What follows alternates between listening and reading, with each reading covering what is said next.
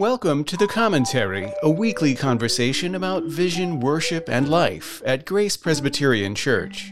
I'm Mark Bertrand, the pastor of Grace, and my fellow commenter in today's episode is Cameron Brooks. Last time, we promised to come back to the questions of narrative, storytelling, and fiction that the parables of Jesus often inspire. Does the fact that Jesus teaches in parables tell us anything about the value of literature?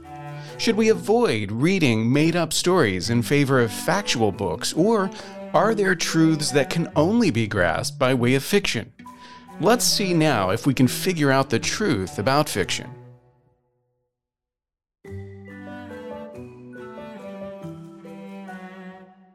Well, in our last episode, I promised that we would come back to the topic of storytelling and narrative and even talk a little bit about literature, and that's what we're going to do now.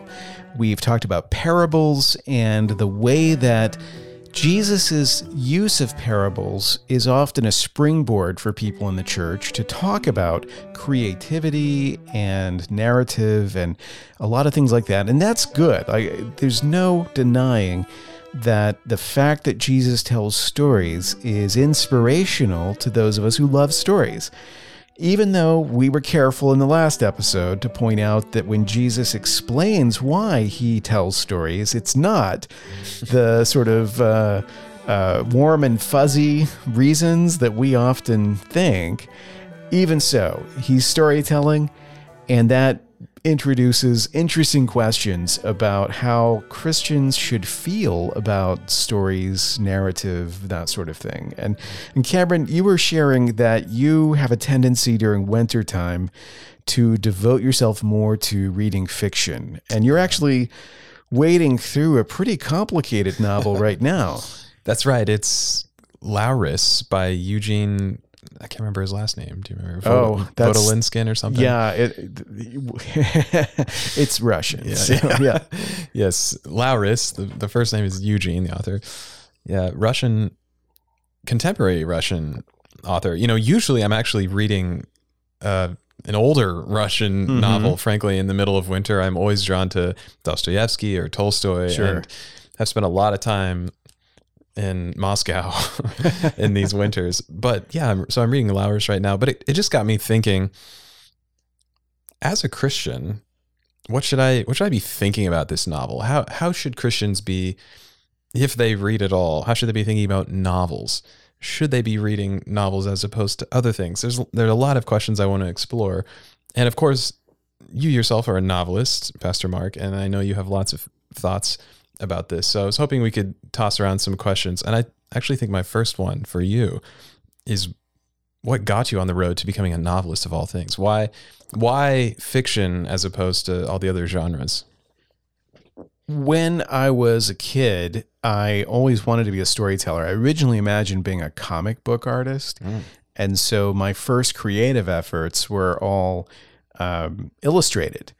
But it turns out Planet of the Apes is copyrighted material, and eventually I figured out I couldn't just tell new Planet of the Apes stories and make a living out of it. And also my drawing skills never developed beyond a certain point. So even today, when I draw pictures, they look like they were drawn by a 10-year-old.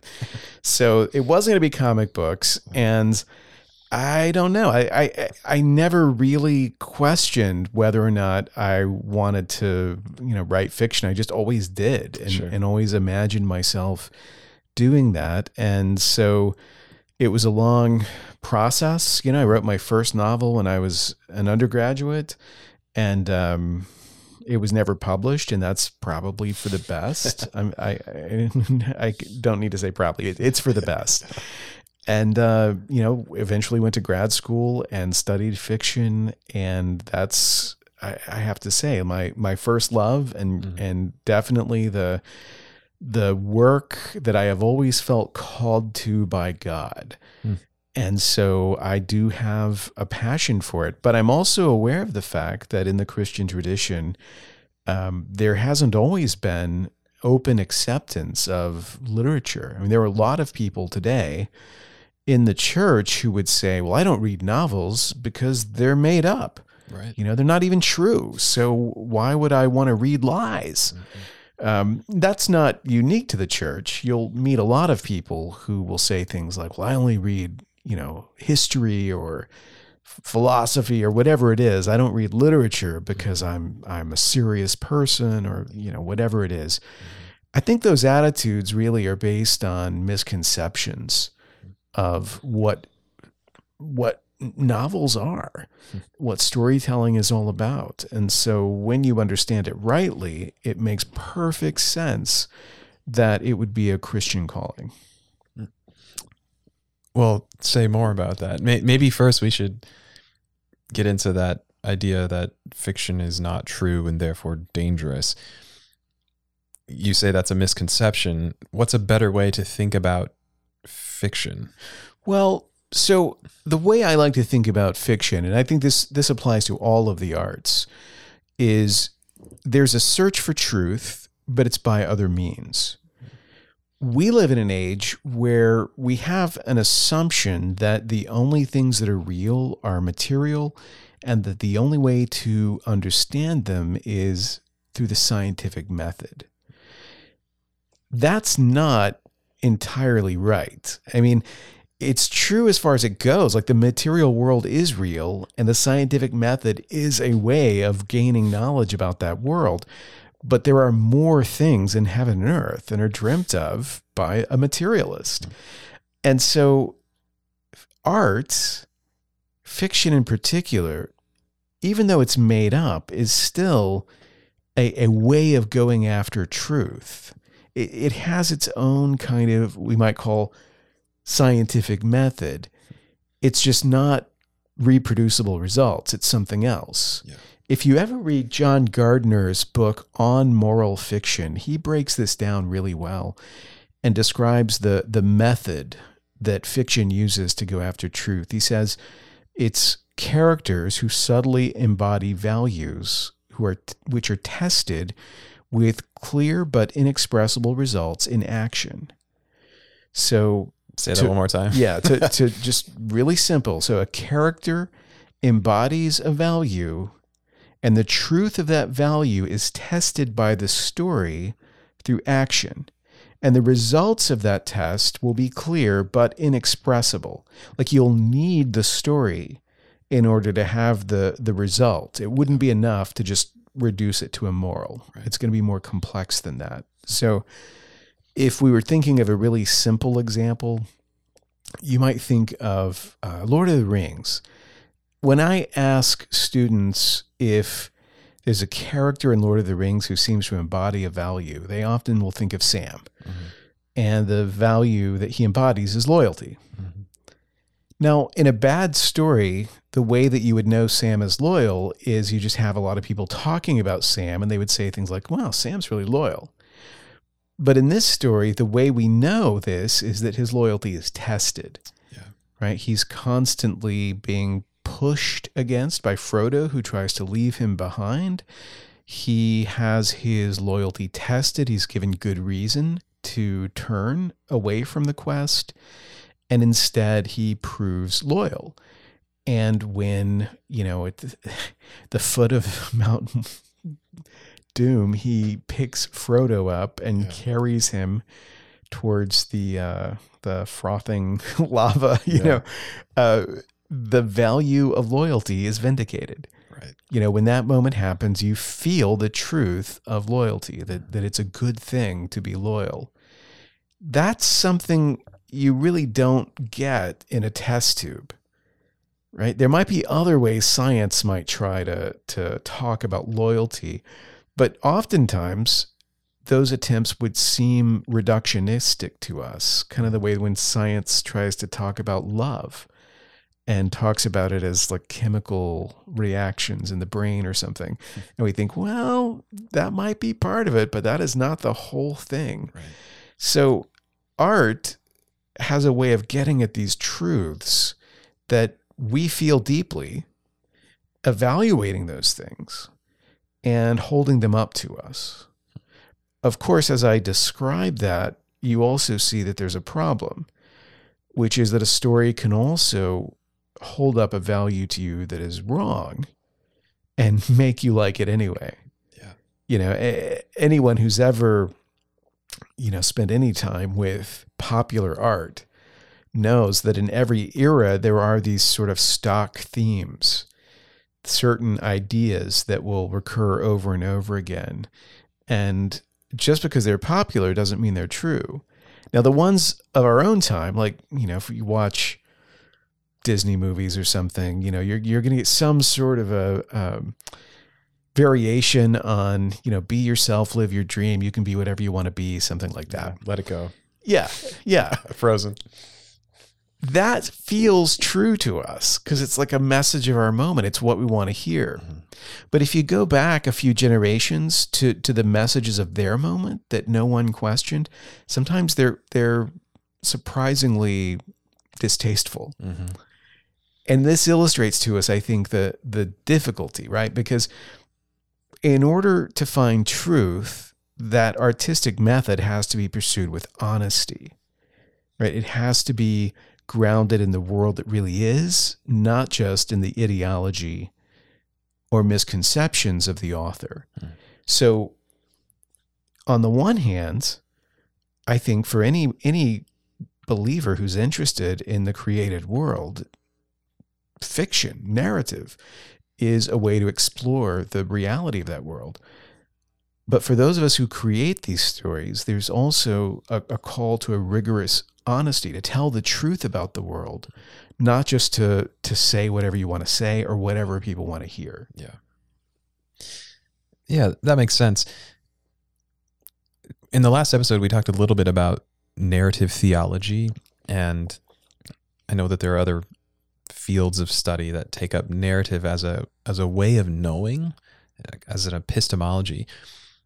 And I think you're saying something like that. It really is a way at getting at some sort of knowing, some form of truth, and that means that you can error. But narrative is a means for us to come at some truth that we otherwise couldn't get at almost. Yeah, I think that's right. That art in general is like that. Mm-hmm. That there are things that we can only approach through the arts because we can only know them analogically. Yeah. There are things that we can only grasp through some sort of metaphor. Yeah. And so a painting or a piece of music or a poem or a novel might be the only way to experience that truth. It's not something that we can get at through some other means.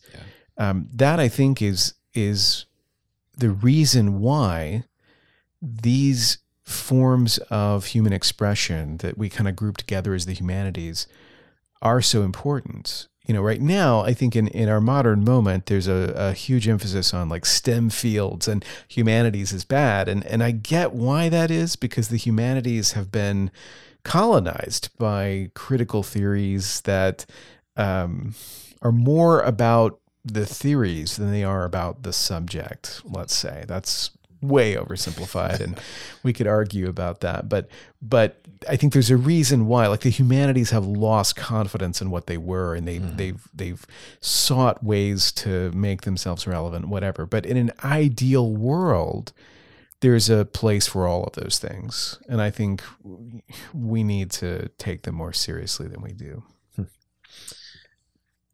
Recently, I was reading the new Cormac McCarthy novel. Mm-hmm.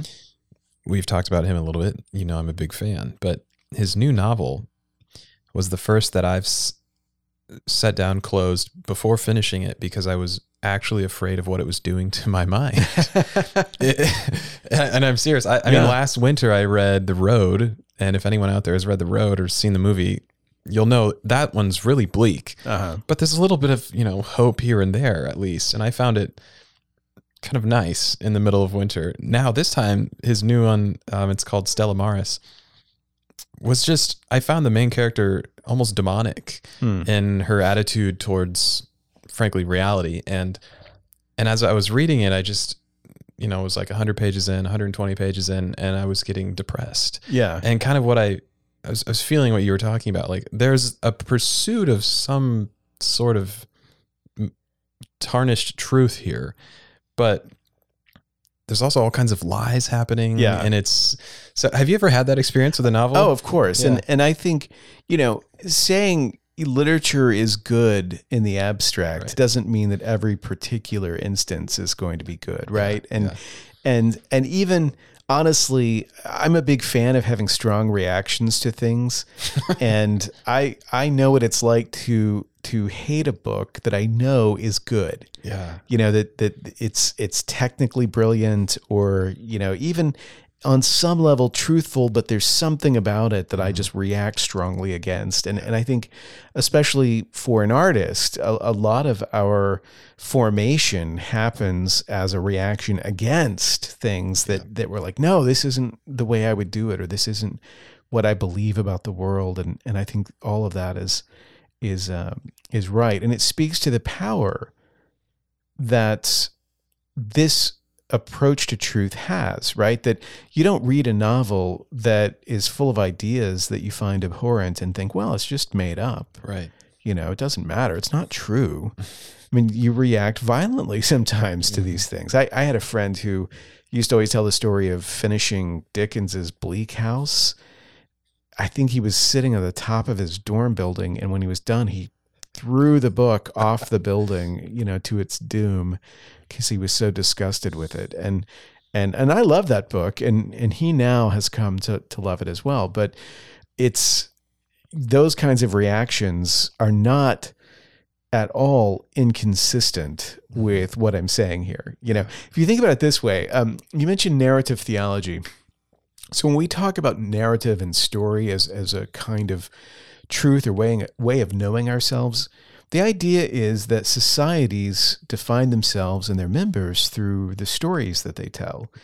If you think about what it means to be an American, you will start thinking about a lot of stories, stories about the founding fathers, about various battles, flags that were blown up by artillery, but in the morning were still there. Like all of those stories come together and they create a kind of sense of who we are. Yeah. And if you were an Israelite, you had inherited a bunch of stories of God's work, of your deliverance, the specialness of your people. All of those stories together defined who you were as a people. And it's interesting to see that God superintends that identity building through storytelling. Right? It's God in Scripture who's preserving these stories as a way of passing these things down. So when you think about story that way, something else opens up, which is even if the stories are not true, like when we look at American history, a lot of the stories that we've told ourselves, if we actually go back, aren't really what really happens. And yet the stories collectively do tell the truth, maybe not about the events, but about the people who define themselves with the stories, right? So if I want to understand what Americans are like, knowing their stories helps me understand their psychology. It tells me the truth about them, even if the stories themselves are not always truthful. Does that make sense? Yeah. So there's an insight that literature, art can give us. It can tell us the truth about the storytellers, about the people who these stories resonate with, even if the stories themselves are not true. So as a person who loves literature, I love books that I think of as being really truthful. Dostoevsky's an example. When I read Dostoevsky, I'm like, yeah, this is right on. But there's other authors I can read, and I'm like, no, I don't think he's right about the world. I don't agree with his conclusions, but I see the value of his work because what he's saying is very much the way people at this time thought of themselves, right, or the way that we think of ourselves now. Right? There are authors today that I don't have a lot in common with in terms of, my worldview, but I value their work because I feel like in reading them, I understand this world better, this society better. Yeah. So it can also function that way, where the stories help us understand one another, even if the truths they're telling are inadvertent. They're mythic in that sense almost. Yeah. C.S. Lewis talked about all the different myths and Christianity being the true myth. I think he was getting to something there. Yeah. I think too so you're talking about the societal level. At an individual level, I have found that stories help me try on or see the possibilities of character in particular. And this is probably, a very novice observation, but we need to see how certain characters behave in certain situations. You mentioned Sam. I think sometimes we just need a model of what a loyal friend looks like, rather than being told, hey, here's what loyal people do, X, Y, Z, if you want to do that. Or, hey, here's what bad people do. Yeah. Don't do those things. Instead, when we're given a story, a character who has this value and they're facing trials and they persist or don't, we can almost picture ourselves in their shoes and imagine, what if I face something like that? Or, how should I act if ever faced with a situation like that? Yeah. There is a type of literature that was really popular in the Victorian era, and it was like, novels of moral instruction. Yeah. Where, especially for young people, they would be adventure novels, but they're meant to inculcate values in the reader, make them be heroic and self-sacrificing and morally upstanding, things like that. Yep. That, is a somewhat simple approach, but it does illustrate, I think, the idea that by reading literature, we, in a sense, have the opportunity to assimilate or even live other lives and experiences, to try on other experiences, see through a different set of eyes, so that you gain a kind of understanding that you ordinarily could only gain through long experience. So that I think it's fair to say that people who read novels are acquainted with, the human condition in ways that people who don't often are not. Something storytelling gives us, I think, is that. I don't know that I would say like that this is the reason, this is the reason you should read novels, that you will gain this sort of understanding, because I don't want to make it sound that pragmatic. Yeah. But I did give an interview to the Gospel Coalition years ago where I said I wish pastors would read less theology and more fiction, and I stand behind that. Now, Gospel Coalition hasn't been calling recently. Perhaps you can guess why, but I thought there's a real value to steeping yourself in stories, being a good interpreter of stories, and through that becoming a better student of humanity, understanding people and how they work, that sort of thing. There's another application of that idea, though, that the story lets you experience another life. The novelist Greene once wrote that a ruling passion gives to a shelf of novels the unity of a system. And I've loved that quote ever since I first came across it, because it suggests the way that certain artists in particular can become fixated or obsessed on telling the same story again and again and again. And that fascinates me, like why those stories stick in our minds and why we would want to read the same story over and over again. When you think about genres, right? People who read romance novels are reading the same story over and over again. If you read, detective stories like I do, you're reading more or less the same story over and over and over again. Just today, I finished the Western novel, Riders of the Purple Sage by Zane Grey. Yeah. And I just saw, I saw it all coming. Right. But I liked it. Yeah. And I think, that's another kind of feeling to interrogate. Like, why is it that these sort of archetypal stories resonate? What is it that they're telling us? There's a novelist I've been reading for years, Georges Simenon, who is one of those guys who I think kind of tells the same story over and over again. And for him, like one of his recurring narratives is, some middle-aged everyman going about his business and then something happens that shakes things up and gives him this opportunity to live this different life. Somebody gives him a briefcase full of money, or he witnesses something he shouldn't have seen, or there's something happens, and suddenly he has this essentially almost like a side mission opens up, and like he could go off in this whole other direction. And I can't tell you how many of these books I've read that have this same basic formula. And maybe, as a middle-aged guy, I find that fascinating.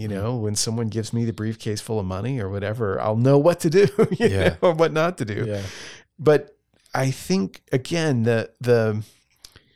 those stories and those structures that appeal to us are also telling us a truth about ourselves, right? They're helping us think more about what our fixations, our ambitions, our fears really are.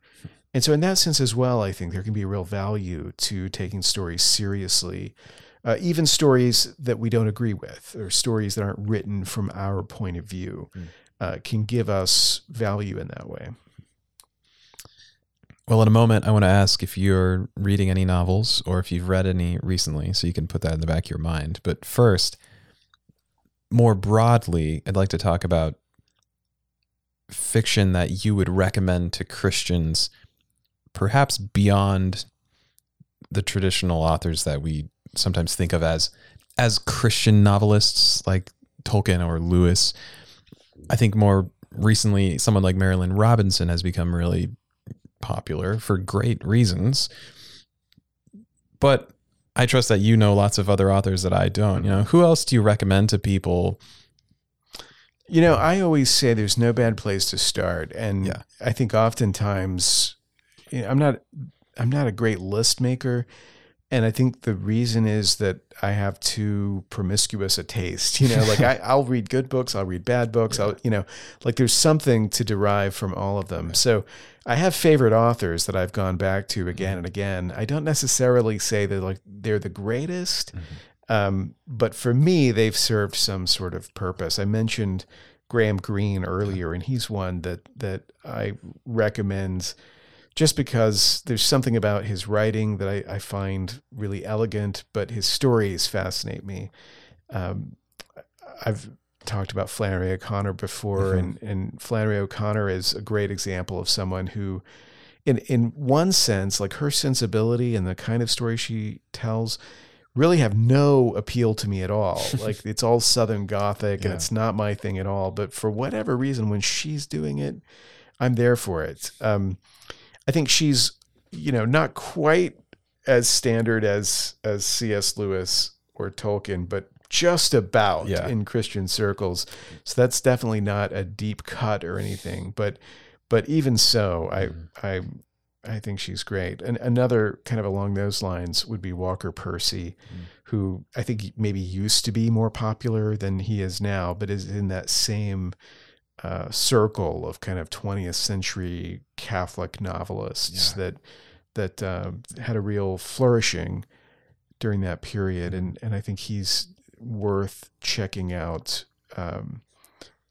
Wendell Berry comes to mind too. Wendell Berry, he's, Wendell Berry, I think is also again, not a deep cut, like any evangelical hipster who, has entered a bookstore knows about Wendell Berry, but for good reason. If you read Wendell Berry's fiction, and not everybody does, but you read his fiction, it's really incredible.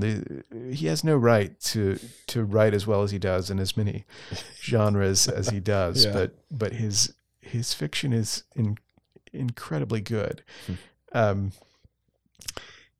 think for me, I've also read widely, in quote unquote non-Christian circles, and I'll admit, when it comes to fiction, my first proclivity is not towards what we might call spiritual writing.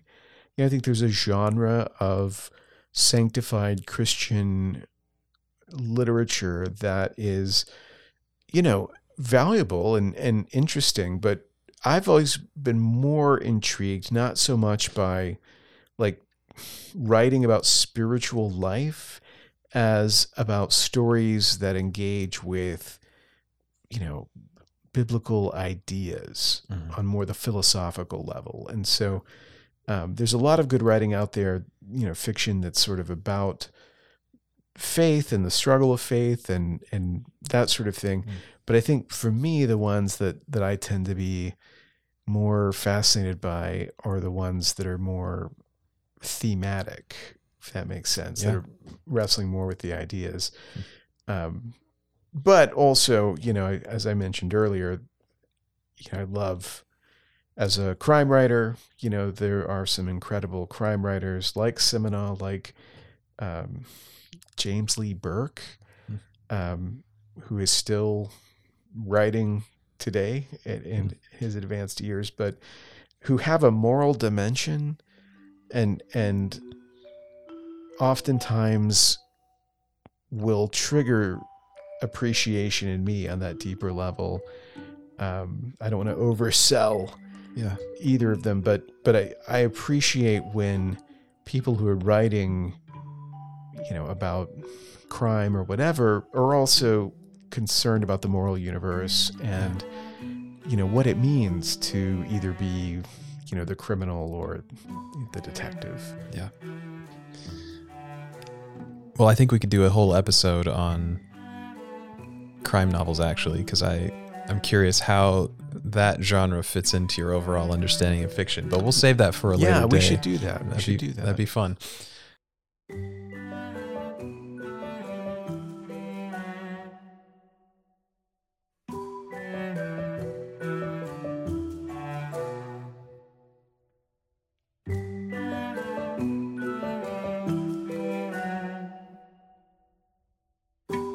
Thanks for listening to The Commentary. If you've enjoyed this episode, you can rate us on your favorite podcast app and share episodes with your friends on social media.